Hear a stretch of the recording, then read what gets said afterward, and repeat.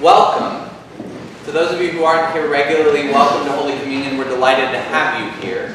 I'm going to do a very brief introduction because the real introduction belongs to Rudy Nickens. Rudy Nickens, how long have you been a member here? 20 years. Rudy's been here for 20 years. Rudy's been a long-time part of Holy Communion and a big force for justice, for taking care of one another, for anti-racism and diversity work in our city and in our state. I was really, really pleased when Rudy said yes to being on the vestry, or for running for vestry to be elected by the body. And it has been a real gift to have him on the vestry the last, 2 years now? 3 years. Forever, yeah. We're going to just keep co-opting him, but it's a real gift to have Rudy in leadership. I met Starsky Wilson the first time not too long after I moved here to St. Louis. I moved to St. Louis in 2014 to be with my husband Ellis. I was serving at the time on the staff of the presiding bishop. I moved in January, and then in August, Michael Brown was killed. And I met Starsky Wilson through working with some folks at Christ Church Cathedral and Mike Kinman, and showing up at protests led by the Metropolitan Clergy Coalition. And I have been impressed with the Reverend Dr. Starsky Wilson's leadership in this city in those days and in the years since then. And it is a real privilege to welcome you to our church. I'm not going to give a lot of Starsky's bio because I want to let Rudy do that. So if you all would help me welcome Rudy Nickens to his church and Starsky Wilson to our church.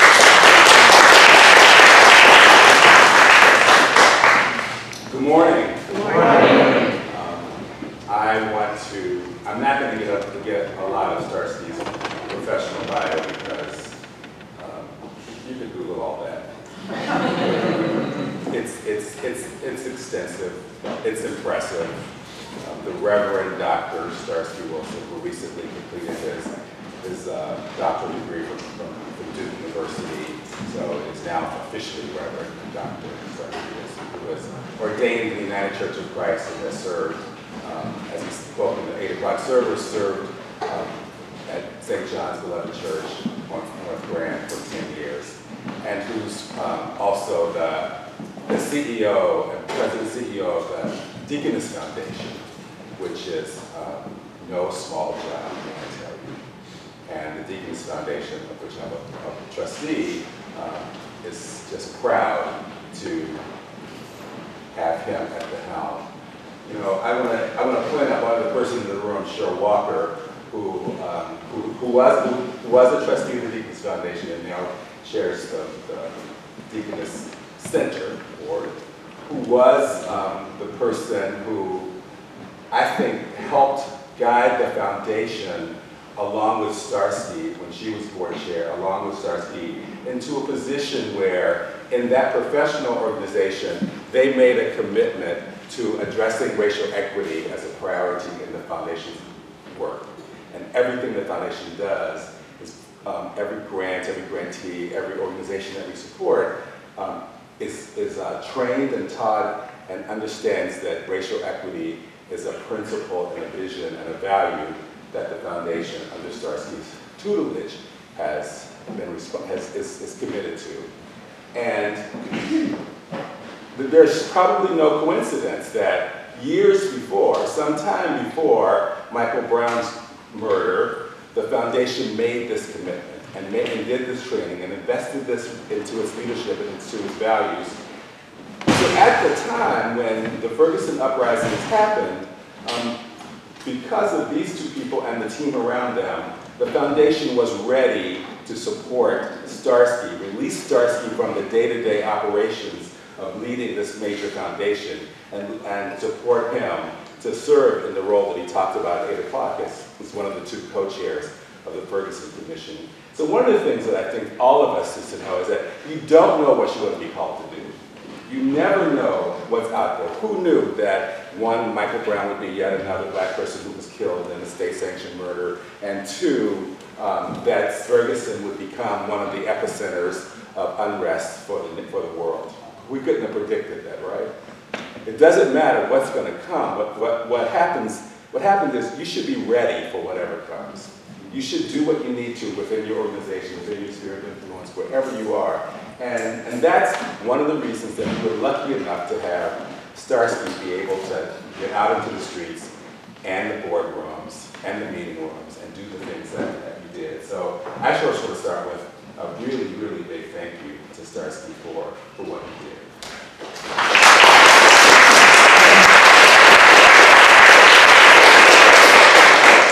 And I want to thank you for the word today. So I have this friend named Gary who irritates me like no other, and I love like no other. And so he's one of my sort of, people in your life that you want, who always are checking, keeping you on the right path, making sure you're thinking, don't let things up early. So Gary's Facebook posted to me yesterday, to many people yesterday, was, if you are a church-going Episcopalian and hear the gospel below tomorrow without a sermon about social justice, immigration, racism, climate change, or greed, why do you still go? Wow, right? Right? So I'm just going to send him a link to Starsky's sermon. I said, this is why I go to the church that I go to, because it is a value that we carry. And the prophetic moment of having that happen on this day with this man bringing the word that he described, I greatly, greatly appreciate. So now I don't have to defriend Gary. Because I was gone. So now I get to keep getting another friend. Starsky, I asked a couple people to plant some questions out there if need be, but I know you don't need them. I know that you can just talk. So it's 5 years later, but it's not over. And I like what you said about we're not posters. And one, Ferguson, the zip code, the town, the city still exists. And two, one of the things I loved about your leadership of the commission was you made it clear that this was not about Ferguson. This was about our whole community, our whole society, our whole region. So give us a couple of, start with a couple of things that you're pleased about. Tell us a couple of things that you think we have moved.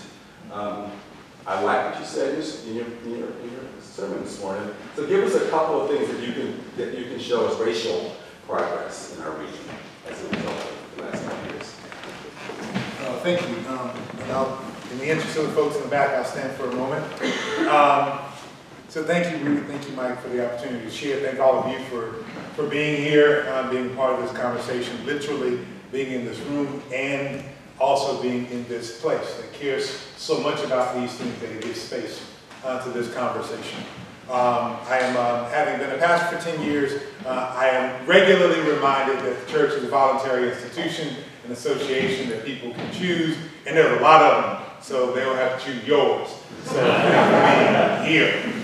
I am also indebted again to Cheryl because of her grace and leadership. It's one thing to know, we talked about positional authority a little bit this morning. It's one thing to believe that you have the support of your institution to go forth and do this work. It's another thing when you're out of the protest to look and see your board chair in one of those shiny green hats. They're really cheap green hats. That the legal observers had to make sure that protesters were safe. It's another thing for that same board chair who's an attorney to decide, out of the eyes of many, most didn't know this, that she would serve as voluntary counsel to the Ferguson Commission.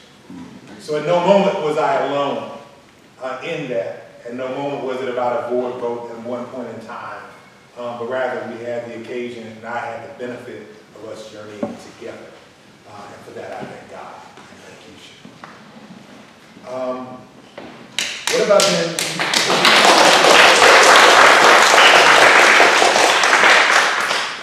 Things that have changed, with the recognition that only a few things can change in 5 years. Only a few things can change. Suit sizes can change, they somehow get tighter. I don't know how they shrink in the closet, but this happens. This can happen only in 5 years. My sons will tell you that gray can pop up in father's chin in 5 years. But for a community that is wrestling with the realities of racist institutions that have grown over years, racist ideas that have shaped our identities and understanding. Only so much can change in 5 years. And by that measure, with that understanding, I think some critical things have changed. And so I'll speak to them as a good black preacher from the South who was first ordained Baptist can with alliteration. The three critical things I think have changed helpfully for us in this region have been our conversation, our capacities, and the courts. Our conversation. One of the things I enjoyed doing in the first few years, actually the first couple of years immediately after the uprising, was going back into the philanthropic settings where I served because of my position at Deaconess Foundation, and copying for my colleagues a copy of a report called Grant Making with the Racial Equity Lens to initiate new conversation among us. I liked copying that original report because it was dated 2007. And so I enjoyed and appreciated in 2017 sharing a decade-old report about where philanthropy across the U.S. was moving to apply a racial equity lens to its work with my colleagues in St. Louis, who, by the way, in 2014 we were named by Charity Navigator magazine in their annual Metro Market Survey, the most charitable metro region in the country. Yet, for my colleagues in philanthropy, grant making with the racial equity lens, a 10-year-old report was fresh and new in 2017. The fact that we're having conversations like this, the fact that over the course of time, our institutions felt it important to demonstrate, to show, and to deliver, to at least frame a case for how they were addressing, more than anything else, I like this language, it comes up a lot, how they were on the journey of racial equity. The fact that people believed they needed to have these conversations, they were beginning to have them, and were resourced by some common set of definitions is a critical advancement. That is not far enough, but should be honored as something that in 5 years we have gotten done, and we've got to keep doing. So our conversation has changed. We're using new rhetoric, new terms. We got a new appreciation. Our capacity has changed. That most charitable region that we found ourselves in, that has an outsized United Way, one of the largest in the country, I think the third largest in the country, even though we're about 17th in metro size. This metro region that has the #1, the first 5-star Urban League affiliate in the country, this metro region that has Washington University that literally has more money than God. I have checked God has confirmed that Washington University in St. Louis has more money than she has. And so with these deeply embedded, supported institutions, one of the things that we underfund, that we undersupport, is capacity for advocacy, organizing, public policy work, power shifting, and mobilization that is required to sustain tension and conversation around things like racial equity, that builds power among people who are marginalized and oppressed, no matter which systems they are oppressed by. And what I've seen over the course of the last 5 years is seeing some support changing. Some of it because of the rigorous commitment of young people who are going to change the world whether we like it or not. One of the things I learned, I love this, it's actually Pastor David New, First Congregation Church in Webster Groves. There's a point in his ministry where he got deeply compelled by the disciples and began to study the disciples. And one of the things that he did is he taught this in the life of that congregation there at Webster Groves, is he honed in on this passage of scripture where the disciples of Jesus come into the temple to make sacrifice, and the sacrifice that they come to make is the sacrifice that is equivalent for 2 adults. So if you were an adult, you had to make certain sacrifices. So the sacrifice they made was for 2 adults. All the disciples sacrificed for 2 adults. And he begins to wonder, what's up with this? You can say, begin to study the scriptures. He recognized that part of what was going on was Jesus was of age to need to make sacrifice. Peter, as the eldest, was of age to make sacrifice. The rest of the disciples are a youth group. Jesus is a youth minister who wants to turn the world upside down and decides in order to do that to bring closest to him people who are not yet deeply embedded in the establishment such that they don't wear long robes, they don't like the big piece of chicken or the nice place at the banquet. Rather, they are marginal enough, don't have enough voice that they're going to try to protect the system, but rather with a youth group that we have come to call the 12 disciples, Jesus comes and turns the world upside down. That's Bible. Part of the capacity that we have built is young people who didn't want our money, literally fought against what they call the nonprofit industrial complex. Didn't want the resources, didn't come for resources, but understood their lives to be on the line when they saw Michael Brown lying on the ground. And so they have built institutions and organizations like Action St. Louis. They have built out whole programs programs in midwifery that we find in Ferguson today with the resources of their own ingenuity, their own commitment. They have built organizations, and we have come along finally to begin to support them. And so that kind of social infrastructure has been built in the last 5 years in ways that we've not had before. I said it this way, I'm sorry for the long Bible thing, I'm going to come back to this. I said on a political standpoint, early on in the week leading up between the uprising when we had a first convening on this matter on the Saturday after, on August 16, 2014, I was in conversation back and forth with Mike Jones a lot. Who? Mike Jones. Sorry, that's a hip-hop reference. Mike Jones, political leader in this community. Mike said to me, I was in Durham because I was working on this doctoral program at Duke. I was talking to him on the phone, asking what should be done, what he thought. He's a counsel to me in ways that Rudy is a counsel to me and Cheryl's a counsel to me. And he said, you know, part of the problem is in this town, this is Mike. This is Mike. This is Mike. He said the problem is in this town, there ain't a white boy in this town who thinks that if he kills a black boy in the middle of the street, that there's anybody he got to answer to. Yeah. It was a power calculus, right? And so part of what he was suggesting is there needed to be some power built so that there was some accountability around the realities in which systems act upon our young people. And what needed to happen was there needed to be a shifting, a sifting of what organizations were. Part of why that was the case, and this is where I came to understand it. I said part of why a police officer can kill an 18-year-old black boy in this town and think that he doesn't have to answer for it is because in 2014, there was not one, let the church say one. There was not one person who got paid to get up every day and dedicate their full 40, 50, 60-hour work week to building power for black people. There was not one full-time, paid, professional organizer dedicated to building power for black people in St. Louis in 2014. Metropolitan statistical area of 2.8 million people, there wasn't one person whose job it was to help build power among one of the most historically disenfranchised groups in American history, and those who have been acted on by the Team 4 plan, those who have been acted upon by marginalization in the healthcare system in St. Louis for as long as they've been here. I've only been here 19 years, but I know it's been happening before I got here. There wasn't one. Our capacities have changed. Now there are several, and there are organizations dedicated to that purpose. Finally, the courts have changed. I won't go into this a lot. If you want numbers on this, follow the Twitter feed from our Attorney General Eric Schmidt who tried to take credit for all of this.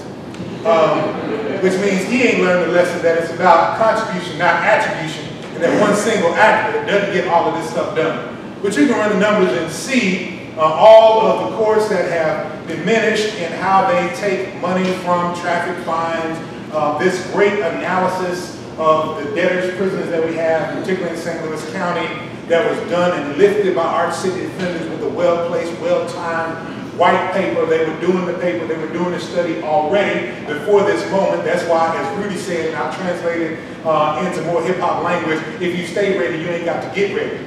Because they were doing this work, paying attention to poor people in the legal systems in our community, they had a white paper ready when the New York Times wanted to pay attention.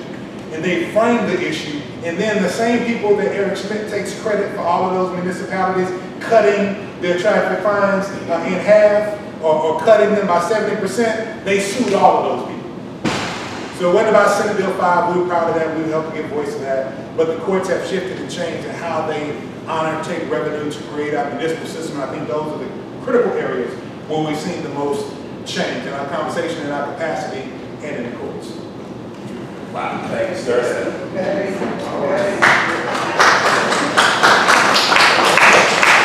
So I'm sort of doing this Starsky introduction in bits and pieces. So in a previous life, my job was executive director of the St. Louis Black Repertory Company.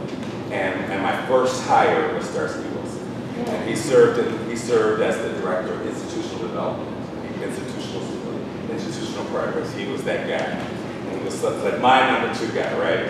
And so he was also doing youth ministry at Port Royal. Greater Mount Carmel. Greater Mount Carmel. He was doing youth ministry at Greater Mount Carmel at the time. His wife was in dental school, so he was working full time, and she was going to school. And you know that thing: somebody got to work, somebody got to go to school. Trade off later.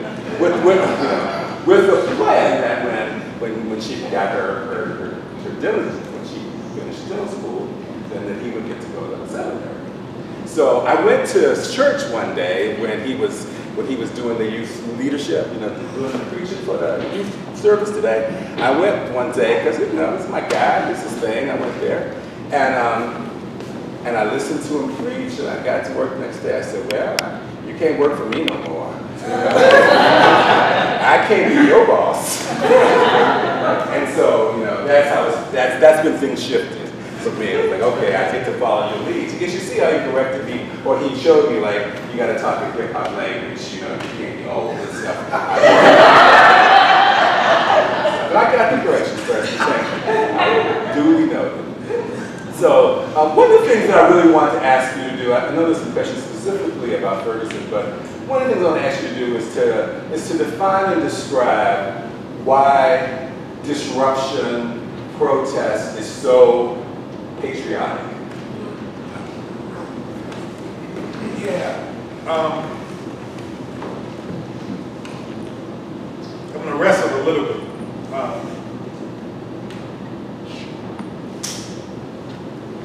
I do believe it's indeed patriotic, that kind of the story, and I'm not a historian, but the story of American progress is a story of people pushing up against systems, raising questions, and casting a vision for something greater than what is. Which is why, quite frankly, I think the American pulpit is so important, particularly the pulpits of marginalized communities and the voices thereof. This eschatological hope that is America, right? This nation that is built not based upon tribe or geography really, but an idea, right?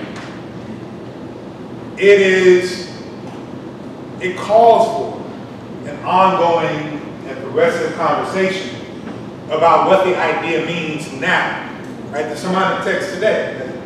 That you can figure out science, you can figure out meteorology, but you can't figure out how to interpret the gospel for your context, Jesus says. Like, this requires an ongoing wrestling with the idea, the original idea, and the context of the setting of the idea, right? We constructed these words, right? Stand your ground, by Kelly Brown Douglas. Wrestles with the concepts and the original constructs of the people who had the idea. The folks who had the idea that is America were really trying to center, and they were supported, kind of matter to U.S. pastors in the Northeast, New England. They were wrestling with ideas that were Eurocentric myths. They were embedding them in unhelpful, unhealthy Christian ideals of chosenness. Yes, and lauding them and centering themselves in that conversation. So I say that to say, to be faithful to the idea of a community of a country that wrestles back and forth between two themes of liberty and equality, which don't always go together. Call for people who are willing to bum rush the room and take the table every now and then so that we can reinterpret the context of the conversation. Because y'all know, because y'all good Bible study students, y'all come to adult education and all that, because you come to the forum between worship services. Everybody don't do that. You all know that you can't just read the words on the page in the scripture, but you got to read the context around the text in order to understand what's really going on. And so when we start reading the context around what was going on with the casting of the idea of America, then we get troubled and realize, hey, where the sisters? We start reading the context of the text and say, well, did the brother get to stay in the room after he bring coffee to y'all? And it is patriotic to continue to do that work in a country who set up this K-12 system to educate people for citizenship. Yes. I'll say that again because that was really provocative if y'all missed it. Set up this K-12 system including kindergarten and innovation that was planted for the first time with public support in St. Louis to educate people to be good citizens, yes, not to be cogs in the workforce machine of capitalism. K-12, not a workforce development tool, but rather something to prepare people for citizenship. K-12, where we're ripping out civics education and putting in STEM education, telling my son he's supposed to be an engineer when he's actually really excited and delighted to wrestle with ideas and civic infrastructures such that I got to intervene and tell him you ain't got to be no engineer. You can work with ideas and liberal arts as a way of understanding the entire world. All right. Why is it patriotic? Because faithfulness to the idea of America requires wrestling with ideas. Now, I want to go somewhere else because I don't think patriotism is always helpful. That's why I had to. I was hurting to get into the answer. I'd like to talk about why it's faithful for people of faith. Why engagement in protest is faithful discipleship. It is faithful discipleship because we do not simply serve a meek and mild Jesus who comes in a manger, a trough that we have somehow like elevated to. Oh, we think of the manger, it's like, oh, elevated. It's like, it's a trough, dude. He's an unhoused baby who ended up taking up on what would be under a highway passage. And his mother, without access to the supports of the system, has to have him among animals. That's the dude we follow. That dude who, I cut this out of the last sermon, maybe I got enough time to put it in the next one. Who lived a life that in 3 years got him murdered. That challenged the system both through the witness of the community that he gathered and who he chose to have dinner with and who he chose to be exemplars of the kingdom, broke women who ain't got nothing but a little bit to put in the collection plate. So the sermon for him begins to be about her, not the people who wore the nice robes. In his public articulation of what God desired for the world, he cast a vision that was a direct critique to what was coming from Caesar in Rome. And that work, that anti-racist, that anti-establishment, that anti-system work got him killed. So my question is, how is one faithful to that kind of witness and ministry and safe? My question is, can one be a faithful disciple of Jesus? Not Christian, because we perverted that term.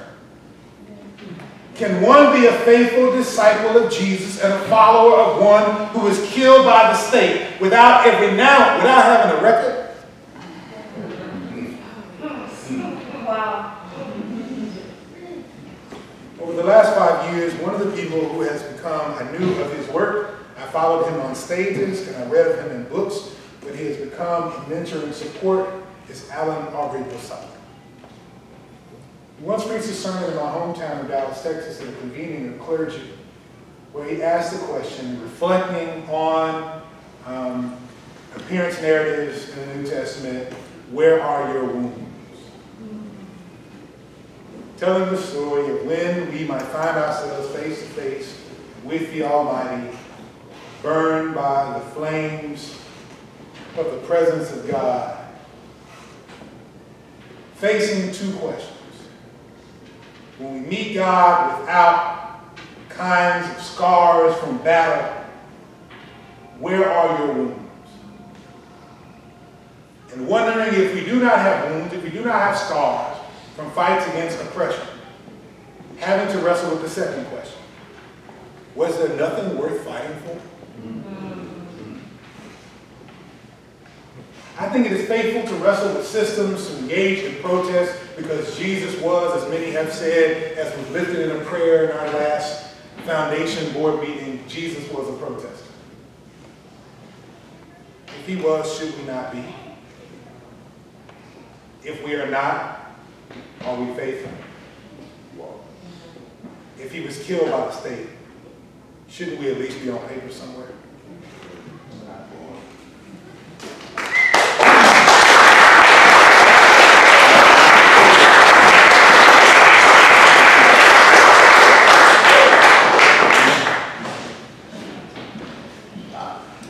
Give us a picture, Starsky, of the ripple. So, St. Louis, how did we affect the state? How did we affect the nation? How is what happened here shown up in the last 5 years? What difference has it made? And what can you see that's bigger than just our region? Yeah, this is a good place for the other side of that Kendi quote, that we made racist progress. And you know, it's ambiguous. So a couple of things. Clearly, people talk about Black Lives Matter. I encourage you to read. Part of what I've accepted as part of my charge is to helping people who want to decolonize their libraries.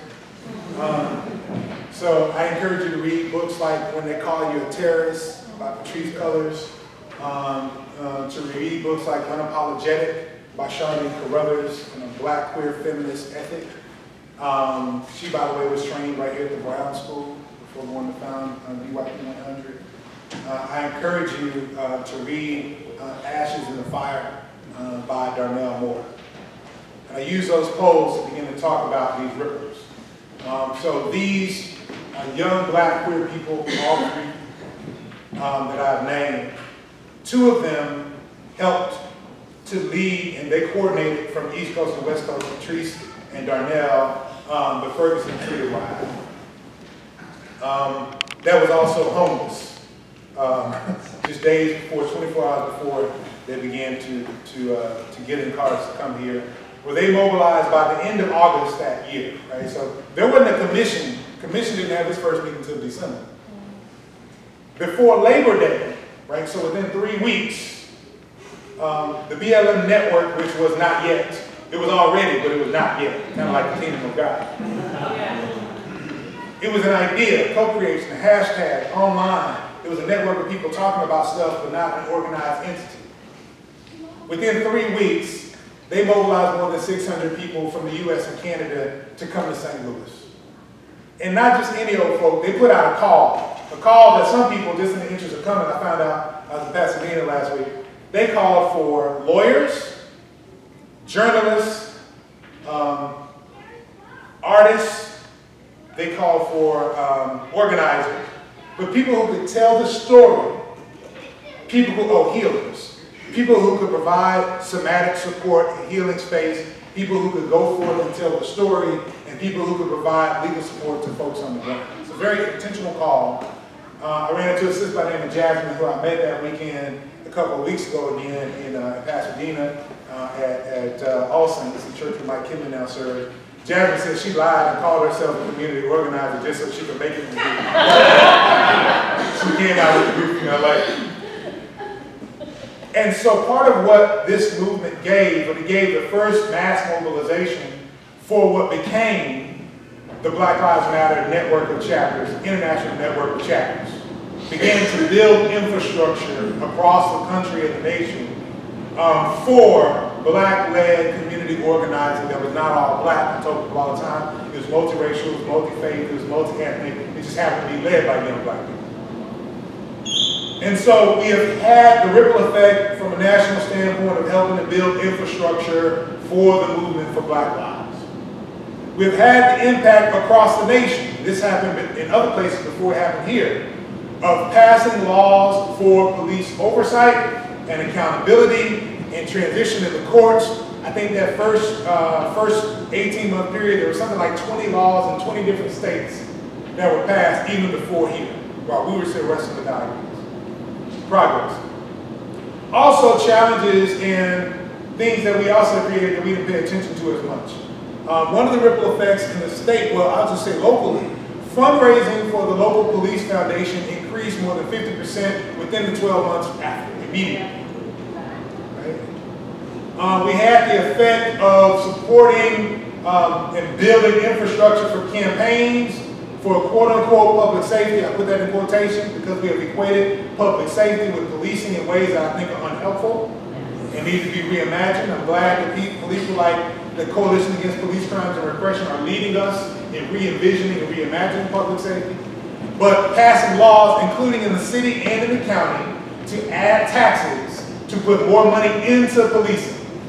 We've had the impact of investing more in the system of oppression and policing of Black bodies and occupation of Black and brown communities. We give more to that system now than we did in 2014 when we began to talk about how it was a system that was both corrupt, and quite frankly, we keep seeing how it's corrupt. I pick up the paper any given day. This week it was a story about two prosecutors in the circuit attorney's office who covered up the fact that a police officer just decided to beat the hell out of somebody. And then they covered it up. Young people said the whole damn system is guilty as hell. And so we've had the impact of investing more in that system through property taxes, not just in the city and county and St. Louis, but also nationally. We've also had the impact and the ripple effect in the state of Missouri, since I've gone national, international, I've come regional, and we go to the state. We also have seen the weaponization of images of protests and use by such by conservative interests to turn our state, which by the way, I've seen the data, we've invested in the data, Missouri, no matter what anybody tells you, is a more competitive swing state when you look at overall voter turnout, and quite frankly, more Democratic, I don't care if you're Democratic or Republican, I'm just talking about the numbers, than Ohio. So while every 4 years people are fighting over the swing state of Ohio, this state is more competitive. Now, two things, you say you look at the legislature, how did that happen? Well, that happened because one side got beat in gerrymandering and redistricting, which is why we got to make sure we got a good, clean count in the 2020 census. When I say we, I mean all of us who were robbed of federal resources, not anybody in any given party. Right? We got to count old people, brown people, Black people. We got to count people who are hard to count, right? But part of what we've seen the impact of is we've seen our state be painted red in the election post-Ferguson, where conservative interests use images of the uprising to scare the hell out of white people and make them vote in a direction that was outside of their interests. And now all of our statewide elected save one are from one party and are deeply conservative, even though overall voter turnout in the state historically is predominantly of the other party. And we saw that before, because in 2014, all but one of the statewide electeds were of the other party. So part of what we've seen also is, as earlier Mike referenced King's last book, Where Do We Go From Here?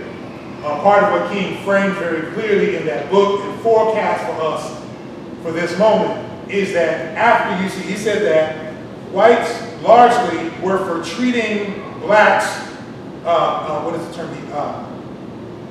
It was something like kindly or civilly, but not for treating them equally.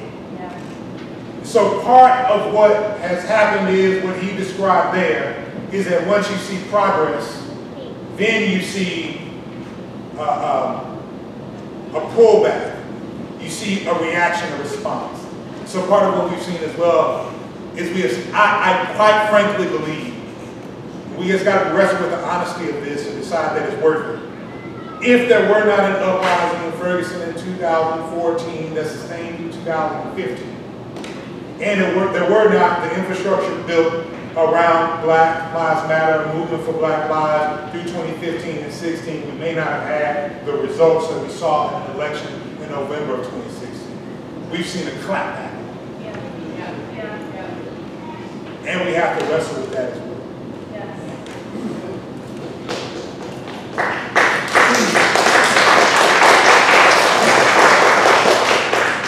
Calls to action.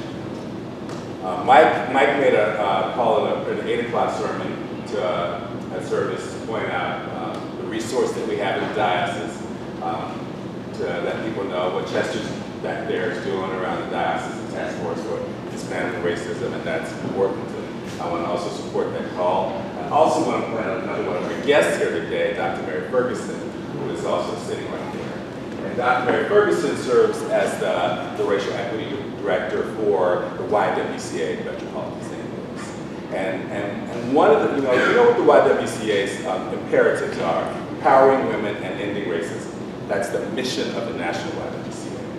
And in Mary's role as the Director of Racial Equity for the YWCA, one of the things that she is doing in a huge way is infusing the region with opportunities for white people to understand their racial identity and the role of white people in taking up the mantle of Hispanic racism. So I want to recognize, raise your hand, Mary, so they know who you are. I know that Lori was going to say that for me because she's one of the people who, Lori Azamati, our Lori, one of the people who has connected with Mary through that mission. But I just wanted to say, I want to ask Darcy then to reflect on what do you think is the, So when I was a young boy, there was a question asked of civil rights leader, Black civil rights leaders: what is the proper position for women in the movement? Do you know that question? What's the proper role for sisters in the movement? I'm not going to give you the answer because it was offensively sexist. So I won't say it out loud. You look it up if you want to. So I don't speak those words anymore. But so without that kind of like question, though, it is an invitation to say a Black-led or people who below majority-led movement for racial justice is important to have that be the base of accountability and leadership. But there's got to be a significant and important role for white people to play in the role of racism. Can you describe what that looks like from your perspective? Yeah, I really appreciate the framing of the question, especially the use of the word describe. I'm a preacher, I pay attention to words. Because I don't know that I can define, but I can describe. An image comes to mind. The image comes to mind is that of many times that we found ourselves in the streets and blocking intersections. Part of what we came to know after a while is the snatch and grab tactics of police and the hierarchy of human value that they place. That somehow in those moments they were much more quick to snatch and to grab Black bodies than they were white bodies. And so when we came to occupy an intersection, one of the things that we would note is that while it was helpful to have Black leaders in the center of the intersection, walking in four directions, after a while it became clear that the most helpful place for white people to be was on the edges in the crosswalks. So that between the police, the system of oppression, and the Black people that sought to stop up oppression just long enough to breathe for me. Akin to when Jesus goes into the temple, turns over the tables. In that moment, in the place of collusion between the church and the state, to exploit poor people, while Jesus is turning over the tables and looking all crazy with the whipping stuff, that other Jesus that we don't like to talk about, that one moment in Holy Week that we don't have a special service for.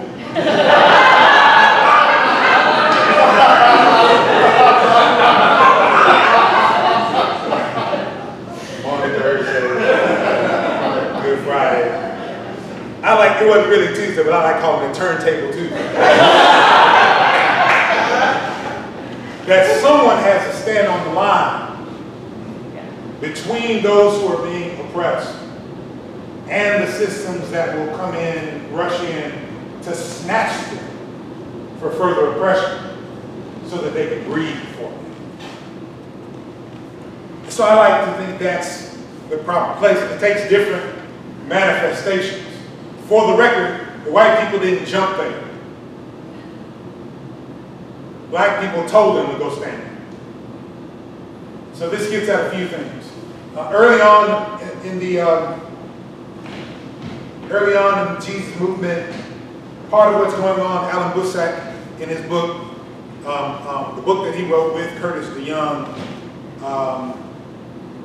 about, I can't call the title now, I'm going to call it in a minute, Radical Reconciliation.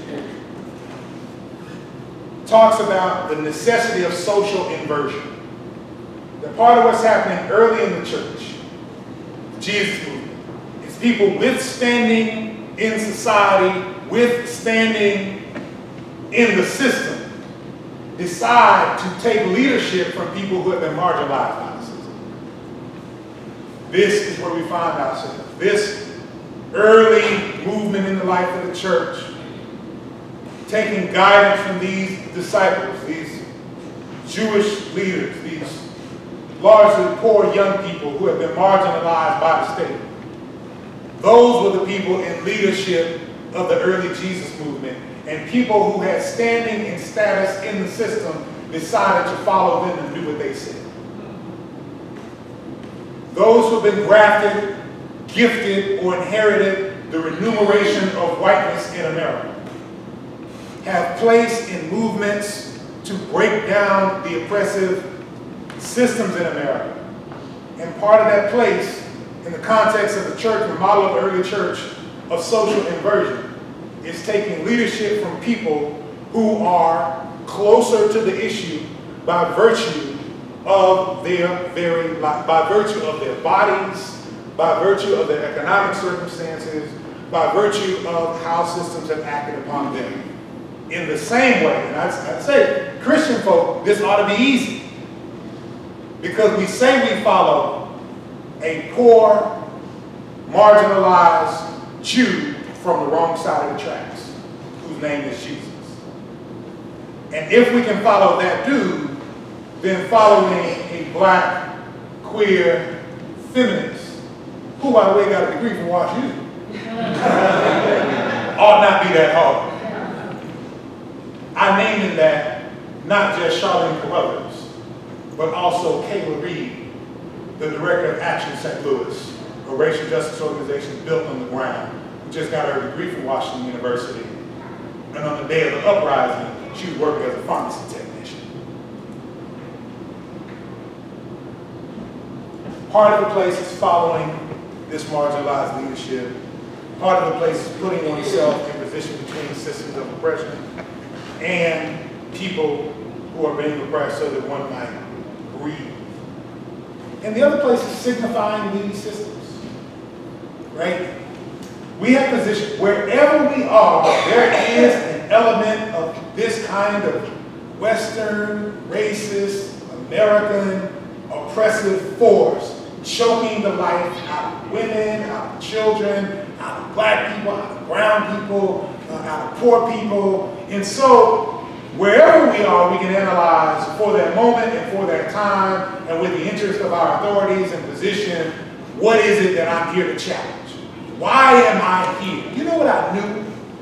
What I knew on November 1st, 2011, when I became the CEO of Dignity Foundation. By the way, the first, this ain't for y'all to clap, so don't clap. I'm going to talk right through you, so don't try to clap this. The first black man to lead an independent philanthropy in this town. Not one that had to serve corporate interests, not one that served some donor interests. First black man. I knew on November 1, 2011 that I could do this job. Matter of fact, I was raised to believe by my mama, Ella Mae Wilson, that I could do any job in America if I had 6 months OJT. That's on the job training. I can do anything. Doesn't matter. I don't need the credentials of the world. I can do any job. Give me 6 months. Right? I knew I could do this job. I didn't know why I was in this job. On August 9, 2014, I understood why I was in that shop.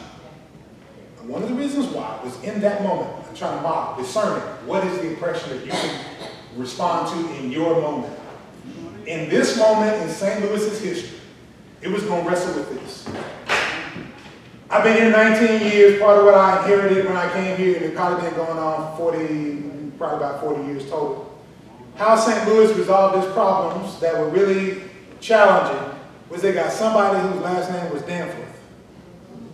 And they partnered them with one of two black people, Jim Buford or Frankie Freeman. And they gave them the really hard stuff.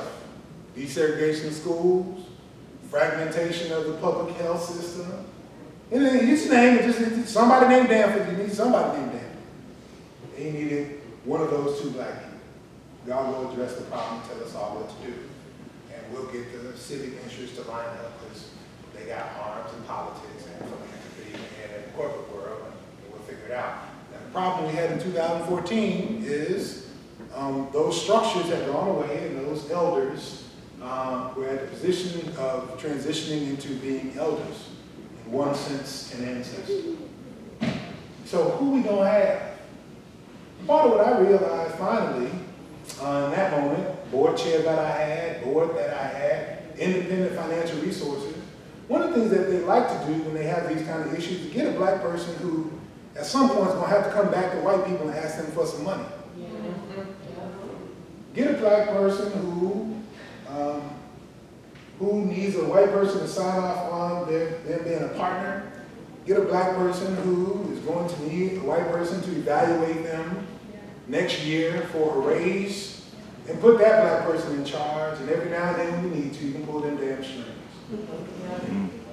And the first time I was offered a role leading this commission, or actually a predecessor of it before the governor called for it, there was an effort to pull together the previous commission, I said, this word's in the Bible, so I said, hell no. I said, I got a future in this town. I might be around here for a while. Y'all ain't gonna do nothing with this, and you ain't gonna set me out to dry. My people thinking, listen to Mike Jones, one thing Mike Jones always said, see, black preachers in this town need to learn, can't nobody make you a black pastor but black people. Black pastors respond too much to rich white interests in this town. And so I said, look, man, I gotta go back and be with my people at some point, so I can't let y'all take my name from me, and now I gotta go back and be with my people. So I said, hell no. When it came back around after I'd been agitated enough by the Spirit, part of what I recognized is that I had something that a lot of other people didn't, was a permission to speak freely. And so I had to use that, independent resources behind me, I had to use that in that moment to fight this oppression. And I think part of all of our challenge, including white people, is to figure out what is the challenge that is before you that you are uniquely positioned to attempt to disrupt and work out of that place.